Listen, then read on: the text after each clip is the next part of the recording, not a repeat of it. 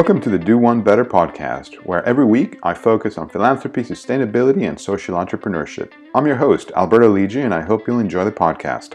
Keep on listening if you want to improve the world.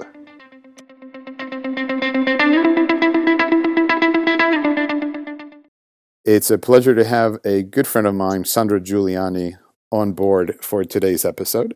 Sandro is the head of the Jacobs Foundation. I think formally his title is Managing Director, but I think we could look at it as Chief Executive or the person running the foundation. The Do One Better podcast, it's about philanthropy and sustainability and social entrepreneurship. And in today's episode, we're going to try to shed some light into Sandro's exciting work and the work of the Jacobs Foundation, and hopefully inspire our listeners to be a little bit more philanthropic, to think more about sustainability, and also be social entrepreneurial as well. Sandro, thanks so much for joining us today. It's such a pleasure. Tell us a little bit about yourself and the Jacobs Foundation. Well, ciao Alberto. It's a pleasure to be with you on this podcast. Well, the Jacobs Foundation is a foundation based in Switzerland. We are now 30 years old this year. And originally we are linked to the Jacobs Group, which was at the beginning into coffee, which is still a brand, Jacobs Coffee, and in chocolate. At that time, Jacob Suchard, that you would still know the brands, probably Toblerone, Suchard, and so on. So this was the history of Klaus Jacobs, the entrepreneur. And then 30 years ago, he decided to allocate a big portion of his wealth and fortune into a foundation, which is the Jacobs Foundation. And since then, we are only dedicated to one mission, into one target group, and these are children and youth. So we are a child and youth only foundation trying to improve the learning conditions of children and youth worldwide. That's fascinating. And you operate, so you're a Swiss foundation, but yes. I imagine I know you operate outside of Switzerland as well. Tell us a little bit about your footprint outside of Switzerland. Yeah. So as a foundation, if you invest in child and youth development, of course, Switzerland, there are some fields where you could invest in. I'm just making that a small point on Switzerland. We try to look where can we add the value as a foundation into a quite well-developed country, also on learning side. And we decided there to focus exclusively on the early years, so 0 to 4, because we just felt that we know from research that this is by far the most important developmental time of children and youth. And so the first 4 years. And secondly, Switzerland is probably one of the few, let's say, educational brackets or channels where Switzerland is really weak.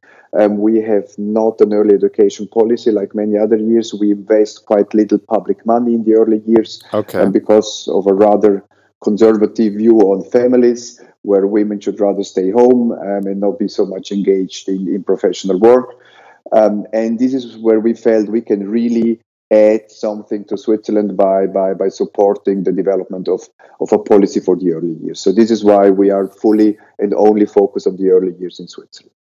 And then based on that, of course, you don't want only to invest in Switzerland. You would like to improve the learning conditions of children worldwide, because there are many places where you can add much more. And we were thinking and reflecting in the last 10 years, how could we best support the learning of children and youth? We started with funding a variety of projects from Bhutan to Uganda, to Argentina, to Nicaragua, even in Eastern Europe, to see where can we support projects that have really an important contribution to either literacy and numeracy of children, social and emotional skills, vocational training, and so on.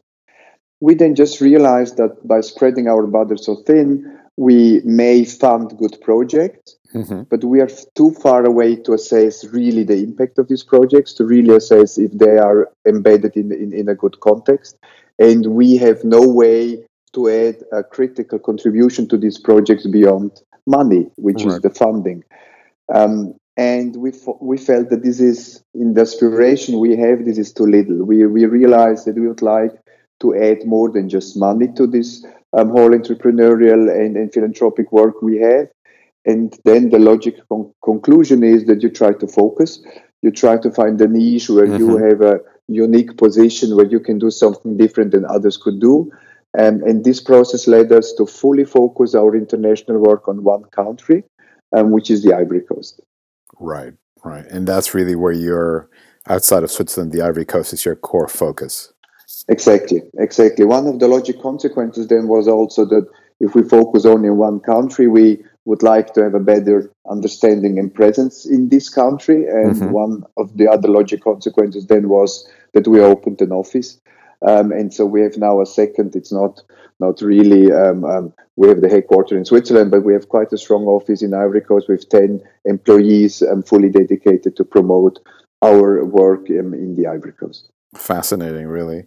Now, one of the things, I know you and I have known each other for about maybe 4 years. Yeah. I remember first met at the World Bank, I think, quite a while back. Exactly. And always very insightful conversations. And one of the things that I've always found incredibly interesting about your work and the work of the Jacobs Foundation is your drive for knowledge, or to drive the field of teaching and learning and early childhood education forward. And I know you have quite a robust and broad portfolio of fellowship and scholarship programs, and with some truly outstanding academic institutions as partners. Tell me and tell the listeners a little bit more about that, because I think it's truly fascinating. And with pleasure. So what I said regarding footprint, this is really where we try to concretely support and change the learning conditions of children and youth. And another component of the foundation, maybe the basis of the foundation, is that we would like to promote insights in how children learn best. So basically the global research on learning, because we feel that only by really having the most accurate and best understanding on how learning happens in a child, how the brain develops, how the genes play in that, how the environment plays into learning, why did we have so vast learning differences with children. Only by understanding these core mechanisms, and we can then really come up with meaningful programs. So beyond our concrete footprint in Switzerland and Ivory Coast, we have quite a strong global research agenda. We used to be 30 years ago only research-focused foundation. Okay. And so this is in our core DNA. We are rather an academic animal, if you would like to look at this from that perspective. And the question is, how could you best support global research, which is in our field, the learning sciences? And one way to go is to dock on an institution, so that you choose an academic institution you feel they are best positioned, be it Oxford, be it Harvard or University of Zurich or whatever organization. That could be one way to go about. The second way to go about is to just fund projects, that you receive proposals, you have called for proposals, and then you fund the projects you feel are most interesting. And the third way that we developed in the last 5 years is that you are not going for institutions, you're not going for projects, but you go for people, for persons. And you support directly the career of young and middle career researchers, that they can pursue their work independent of the academic institutions they're working in, independent of a specific project. So the history of our research work is really, we started with institutions, then we went into the project funding, and now we are into the person-centered funding, which in our words, we call it the Jacobs Research Fellowships, and where we award every year 15 fellowships worldwide to the best young talents in the field of the learning sciences. And then we support them 3 years in their career with unearmarked funding, so that they can use this funding for whatever kind of work they would like to do. The advantage these young researchers have is we are quite a strong research funding in learning sciences. We're quite known in that field. So being a Jacobs Research Fellow is quite a strong push for their careers, because we acknowledge them and their talent. We have a funding rate of 3%, so we have about 500 applications, and out of them we choose 15, so this is quite prestigious to be awarded. So that's one, you really give a boost to their careers. And secondly, they have the unearmarked funding. And thirdly, they are included into the foundation, kind of a second belt around our staff. We really interact very intensively with them. We invite them to conferences, to workshops. They have residencies at our facilities. So we really can build up a very strong relation exchange with these researchers, which then again helps us very much to bridge the link between research and practice. Because by trusting and knowing these individuals and working together with them, and them understanding the work we do in Switzerland and Ivory Coast, we find ways to connect their research agendas with our concrete programs and projects. That's quite fascinating. That is amazing. And I imagine you have a nascent, or maybe not so nascent, alumni family of fellows who have been with you and who have gone on to do wonderful things later on in their careers. Yeah, well, I would say we funded in 30-year researchers, so we have a very big alumni group, but we didn't really trace them and nurture that relation. So I would say since 5 years, we take this really serious. So our group is now growing. It's still not in the thousands, but in the hundreds. And I think this is what will hopefully also help the foundation in the years to come to really nurture and capitalize from these investments and from these relationships we've built up. Because it's different if you ask a researcher for his opinion, if you contact him the first time, or if you have been working together for 20 years. So I think it's really that this should be a strong basis of the further thematic academic development of the foundation. Absolutely. And these fellows, these individuals, talented individuals, and it's a highly competitive program, they can apply irrespective of where they might be, irrespective of what country they're in, irrespective of what academic institution they're connected with. Absolutely. Is that correct? So they just apply to you directly? We have a call for proposal always at the beginning of the year. And this is very broadly distributed through many different science groups of scientific organizations. So it's globally open to everybody. It's open depending on, so they don't need to be in a specific academic institution. They have to have a PhD plus 7 years, more or less, depending on if it's an early or a mid-career. And also the discipline is open to all disciplines. So we have people from the economics, we have more people from the medicine studies, we have people biology, genetics, we have people from developmental psychology, of course, where we are most strongly embedded, from the whole education science, pedagogy. So it's really broad. It's really broad, and this is what we'd like to know and have, because learning is not looked at from one discipline. This is really an interdisciplinary task to bring these people together. Absolutely. I imagine that there's no shortage of fields that can look at early childhood education and education in general. You can, like you said, you can tackle it from economics as you can from teaching and from health and from nutrition. Absolutely. Besides that fellowship, you seem to have quite a broad portfolio of. So I noticed there's a social entrepreneur fellowship, there's a young scholars program. In addition to the research fellowship program, there are life fellows. Tell us a little bit more about that, because it seems like there's no shortage of ways in which somebody can engage with you. Well, thanks for asking. I think this is the next step, because after having seen in the research field that it is a great way to go about with working with individuals, and we were looking into, it's not just an interdisciplinary question, child learning, it's also an intersectorial question. So you're not only coming from academia, you can look at it from a business perspective, you can look at it from a policy perspective, you can look at it from a communication perspective, you can look at it from a practical teaching perspective. So what we are now building up is an extended fellowship in all these sectors I just mentioned.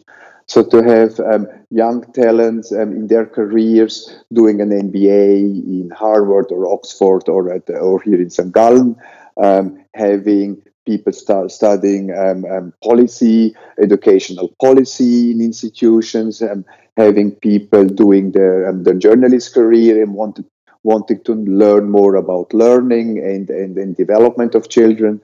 So we try really now cross-sectorially to have tailor-made offerings to young people in their career development, and with that, really, as I mentioned before, with the researchers, kind of building a network of people that care about learning and children, that are interested in seeing the perspective of the others to enrich their own perspective.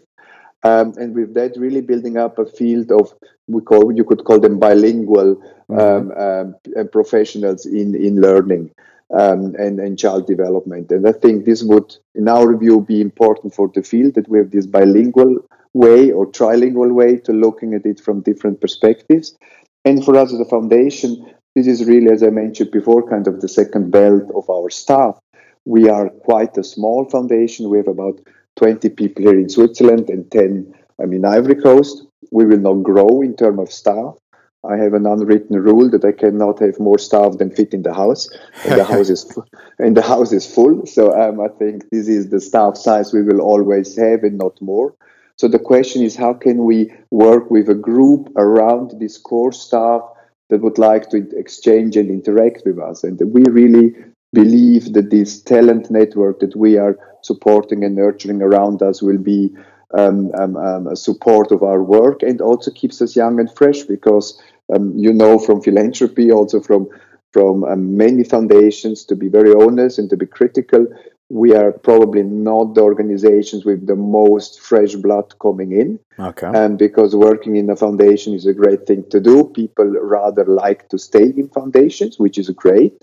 But maybe you don't have so much fresh insights and so much challenging questions on the way you work, because everybody likes you, because you fund projects, and you don't have really a market that responds to you. So it could be quite easy to lay back and hide a bit behind your comfort zone. And I think having a group of young people around you that can challenge you, that can bring in new thinking, new ways of looking at our work, we hope that this keeps us a bit fresh and dynamic.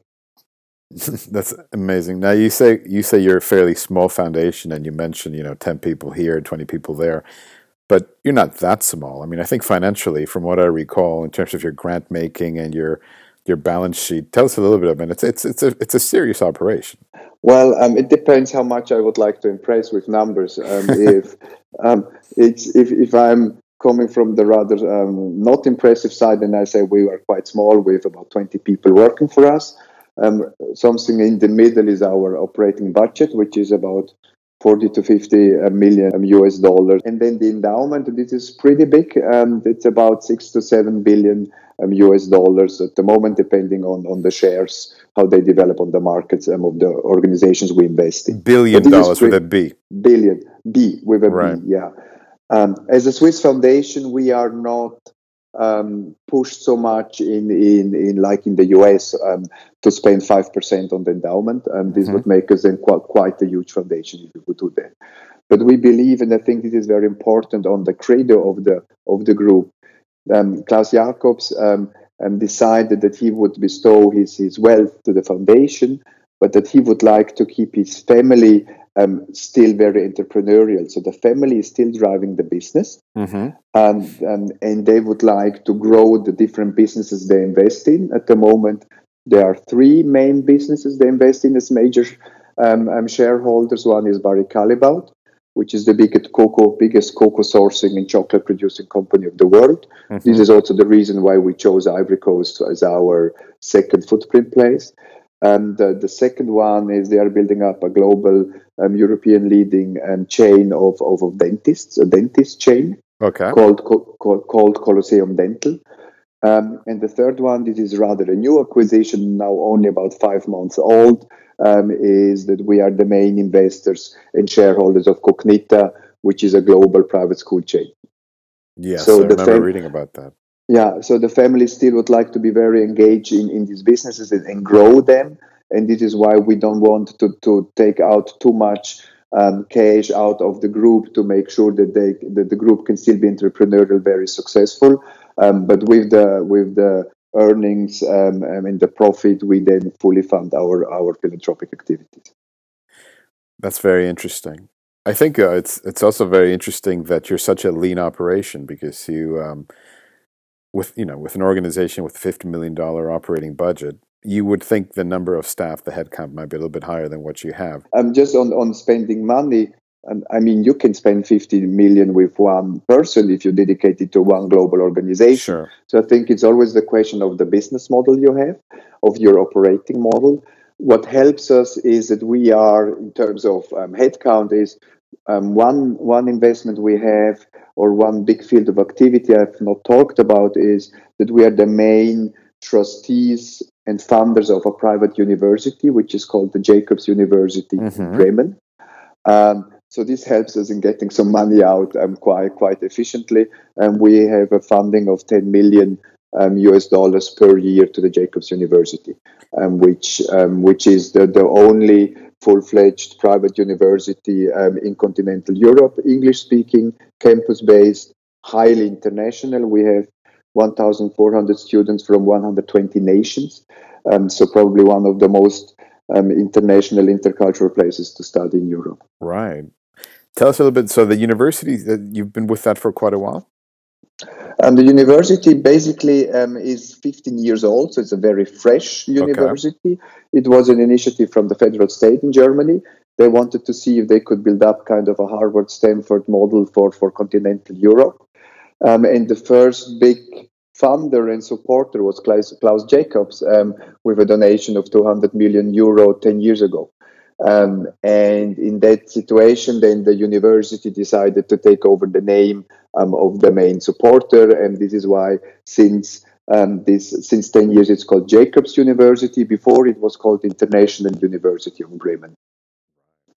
And it's really a place to innovate higher education. So it's really very interdisciplinary, very intercultural, very research-led. So you doing your master's or your bachelor, you're really heavily involved with all the different, I would say, academic processes. So we're quite proud about the quality of education the university can deliver. And many students come from developing countries. About 50% of the students are from developing country context. How, in terms of the admissions, it's completely separate from the fellowship programs that you have. Yeah. Is that correct? It's also run completely outside. So it's not our university. We are just one of the board members. So it's run completely independent.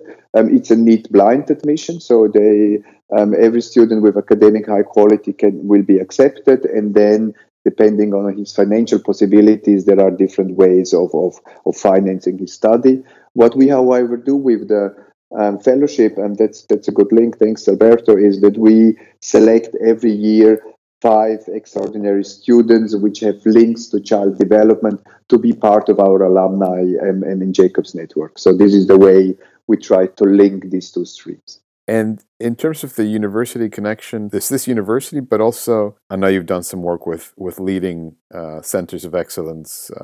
Tell us a little bit about some of the relationships you have with other universities, maybe in the States, and how that connects with perhaps having people on residential periods or executive education, or because again, I think there's just so much that you're doing in that space that's worth exploring and expanding on. There are 2 different ways. One is, I have not talked about that, but maybe just to mention, if you say academic institutions, we have quite a big investment in the University of Zurich, where we jointly have a Jacob Center for Productive Youth Development at the University of Zurich. It's half funded from the foundation and half funded from the University of Zurich for a period of 25 years.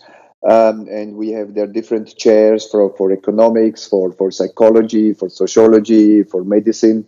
And this should really be one of the strong globally interdisciplinary centers for child development. So that's one.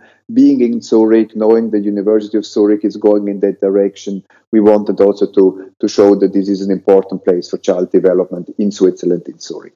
So this is our full institutional engagement we have in that sphere in Switzerland. With the other academic institutions, we don't have on the research side a direct privileged relation to universities in Switzerland or US or other countries. We rather have most of our fellows that come from these institutions, of course. What we have, however, in the field of business schools, MBAs, as I mentioned, that we have this fellowship on MBA students. There we are not known for being an organization supporting students doing an MBA, wanting to have a mix between social entrepreneurship and philanthropy and business development. So if we would run a call for applications, we would not receive the most talented people applying it to us because they would not know us. This is different in research because we're well known in that field. So we decided to, in a first step, go through academic institutions to build up our knowledge and our expertise and reputation in that. So at the moment, we work with Berkeley on an MBA fellowship program, and we work with MIT. We work with the Sloan School. We work with Wharton, with Oxford, and with the high scale here in Switzerland. So there we chose to go through academic institutions in the first step to explore the market, understand it better, and build up reputation.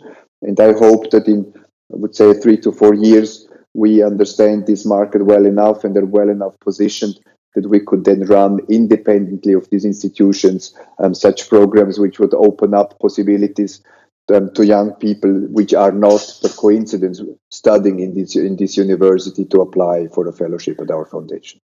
Now, these are not just academic institutions, though. I mean, they are, the benchmark of excellence. Whether it's Princeton or Wharton or Berkeley, these are really leading edge outfits. Is it difficult to set up these partnerships with these various leading edge universities? I would say yes. Well, it depends how much critical mass you bring to the table. Okay. So we started with Berkeley. And there it was quite easy because we started with 3 full fellowships for MBA students for consecutive over 3 years. So from scratch, we were the biggest funder for MBA fellowships. Also, Berkeley not been known to have too much private support. So this made us there a very key partner. Now that we are spreading the butter thinner and maybe we do 2 fellowships and not full fellowships with Wharton or MIT, this looks different. There we need to find a niche where it makes sense for them to cooperate. And then we try to find out new ways that still is interesting for them. For example, with Wharton, we do a tuition postponement. So it's not that you do that you fund the fellowship at the beginning. But that when somebody has finished his MBA studies, and would need to pay back his debt because he could not fund it himself directly, we would allow him and fund his debt back from our side. So this is just a new way, for example, to support somebody. Or we do startup grants for students who would like to set up a social business. So you probably need to go into new fields where they don't have funding yet, so that you're still of value. With the biggest brand, I don't want to name the name, but with the biggest academic brand, we could not find a solution because we realized we're just too small. Well, I can say it was Harvard, and we just with Kennedy School and also with the business school, we just realized we were just way too small, and we felt we don't add value now to try to do something. Then we rather let it be. Interesting, counterintuitive, and interesting. Yeah. And setting up these partnerships. I mean, do you pick up the phone and just call the right person out of the blue and say, "Hi, I'm Sandro, I'm here," or what's the mechanism for? I mean, I know how I set some up in the past, but tell me your story. How does one go about setting these partnerships, which by the way, listeners who might be involved in similar space may want to emulate somehow? Yeah. Well, we have quite a strong board, I need to say. So even though we are kind of a family foundation, we always build up on a very strong external board. With people with network reputation and knowledge in different fields. So our board members, they have quite some strong contacts in the higher hierarchies of all these institutions. So they helped us really with the first pitch and the first contact. In some cases, and we went through our research partners, which were also prestigious and well positioned in their organization, so they could help us. But I would say the strongest entry door is our board. Right. So we really make sure and take care that our board is well networked and positioned in the fields we're active in. So that helps a lot, of course. Yeah, I can imagine. And besides the collaboration you have with universities, these partnerships, which are not only interesting, but also, I think, quite structured creatively. Tell us a little bit about the sort of relationships and collaborations you have with other foundations, some of which we have in common, we know in common, but I think it'd be really useful. A lot of times when external stakeholders are looking at the philanthropy or foundations world, they think that it's very territorial, Yeah. everybody doing their own bit. I know you collaborate very strongly with other foundations, so I'd love to Yeah. hear a little bit about that. Well, I think this is key because at the end of the day, I have a mission, and the mission is to improve the living conditions of children and youth, and I need to make sure that I can get to this mission as effectively and as strongly as possible. So I cannot do that alone; it would be quite stupid to do so. So there are different ways. One is that you just do co-funding of projects, which is a classical way of cooperation. You have a project you fund, and you ask somebody else if you would also fund. This, I think, many foundations do since long, and we also do that. Then you have intellectual partnerships, like I feel we had one also very strongly with you, Yeah. Alberto, where you just exchange information, you bring in ideas how you would set up programs, you network people, you connect people. This is something that is very undervalued. I think this is key, so that you enlarge your network and expertise through peer exchange. So I think that's a very key one. And the third one, and I think this is maybe the more special one we've built up, is, and now I come back to the Ivory Coast. We have really, and I just need to say just a short story about Ivory Coast, Sure. so that I can explain why. I said that Ivory Coast is the only country of internationally with footprint. Ivory Coast has 40% of cocoa production worldwide, so it's by far the biggest cocoa producer. And I told that the group is invested in the biggest chocolate producer and cocoa sourcer, which is called Barry Callebaut. So being somehow close to the field of chocolate and cocoa industry, we realized that the issue of child labor, of course, is a key issue and a concern to the industry. The industry tried since years to tackle that, but they didn't really manage, to be very honest. The new report will show that again. And that they all had the feeling that learning and education needs to be a part of the solution, but didn't know how to really tackle that. And so 5 years ago, being close to that, understanding the issues of the industry, we said, why are we not building up a private-public partnership platform in the Ivory Coast, where we try to link the interests and the agendas of the cocoa and chocolate industry on a pre-competitive basis, so with all members of the government, who is driving the development and educational agenda, of course, and civil society and funders. So that's why we build up the program we call TREC, which is our initiative in the Ivory Coast, where we really try to link these agendas and jointly fund and support best practice and interventions in the field of early education, primary education, and vocational education. So when setting up such a platform, this is big, heavy lifting. This took us 3 years to build up the trust and the relationship with all these actors. Right. And once we had it, we said, why are we funding it alone? Which would be quite stupid. And we had a very strong focus on the primary education component, I would say. And then we asked, for example, the Bernard van Leer Foundation, who is known to be one global leading foundation in the field of early childhood development, if they would like to drive the early childhood agenda of this TREC program. And this is why we called it TREC program and not Jacobs Foundation, because we would like to have it really as an alliance. So BVL is now the core leading partner of the early childhood agenda of TREC. They funded together the Bernard van Leer Foundation. So we do co-funding. So we funded all the program together. There's about 20 initiatives. They steer it from let's say, a knowledge perspective and content perspective. So they steer a program of ours, which is quite interesting. If you have another organization steering something you, at the end of the day, are involved in. So that's what we do with them on early education. We asked the UBS Optimus Foundation, also Swiss-based foundation, if they would be interested in joining us. And we are now jointly funding a lot of the primary education work together with them. At that time, we tried and were in strong discussions with the MasterCard Foundation if they would be interested in the vocational training, entrepreneurship bit. the timing there was not on our side because it was just in the middle of the strong strategic reflection process. So we could then not materialize more than an intellectual partnership. But this is just in a way that we said, if we build up something which we feel is of value, why not put it at the disposal and for other organizations to use it and fund together with us through these channels. Amazing.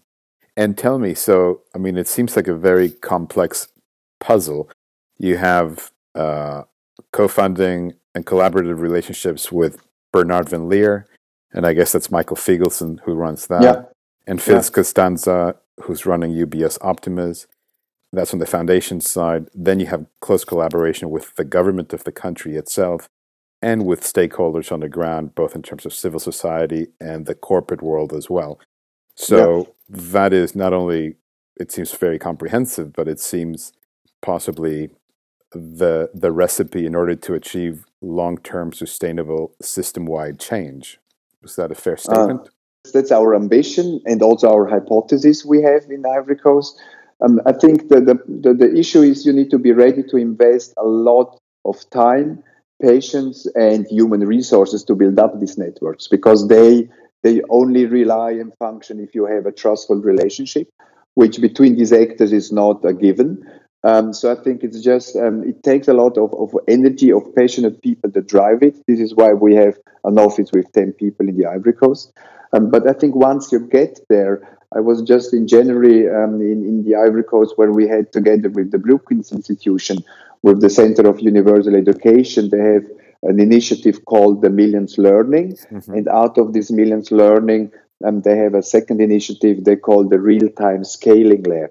So looking at how do you support scaling situations, sustainable scaling, educational scaling initiatives in a way that they can really be effective and impactful for the society. And they support us in our ambition in the Ivory Coast.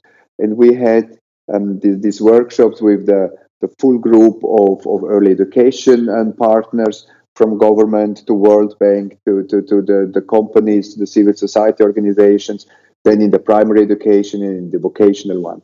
And this was the first time I really felt that we are not just talking about an ecosystem of partners. It's for the first time that I had the feeling this ecosystem is really evolving. It's not just Jacobs and BVL and UBS Optimus linking these partners. It's the partners linking themselves and starting to build up a joint dialogue, a joint agenda, a joint communication, which I felt is highly, highly powerful if this goes to the next stage. I think the key challenge for us as a foundation and for this initiative is how long are we the central point of it? Mm-hmm. I hope not too long. And how can we support these processes that they run independent of a philanthropic engagement of an institution, because you should, from beginning on, get the dependency as low as possible. So this is now the next stage of our engagement, making sure that we can draw back a bit from running the full platform to being a partner and a funder of the platform. And I think this is the work of the next 3 years, to try to get this stable and running without a strong push from our side. Is impact investing any part of the conversation? Oh, now we go the full scale. Yes, sure. We test something. It's only in Ivory Coast, where we say at the end of the day, there are different pathways to scale and sustainability.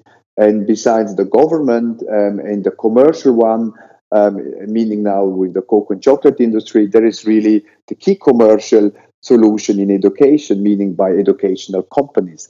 And this is, of course, strongly linked to technology, educational technologies, mm-hmm. the digital world. So we decided to support Ivory Coast to become really a marketplace for educational innovations. And we have there currently, I think, 5 investments, equity and loans and funds, for small educational startups trying.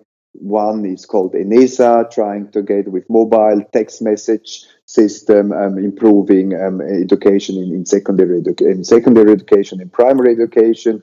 We have educational platforms. One is called Chalkboard, where you can push your educational messages through this channel to any community you have. Can also be field workers or social workers or farmers, and different kind of initiatives. So yes, we are testing out impact investing, but I would not say from an investing perspective. Mm-hmm. So we are not expecting a big return. We rather would like to find different ways for social impact. And commercial can be a strong way to get to social impact. So this is why we chose to try and test this. And in 2 years, we will decide if this was an effective intervention and we should try to streamline it for the full foundation or not. No, that's excellent. If it wasn't because your schedule's so busy, we could easily stay here for another hour or 2 or 3.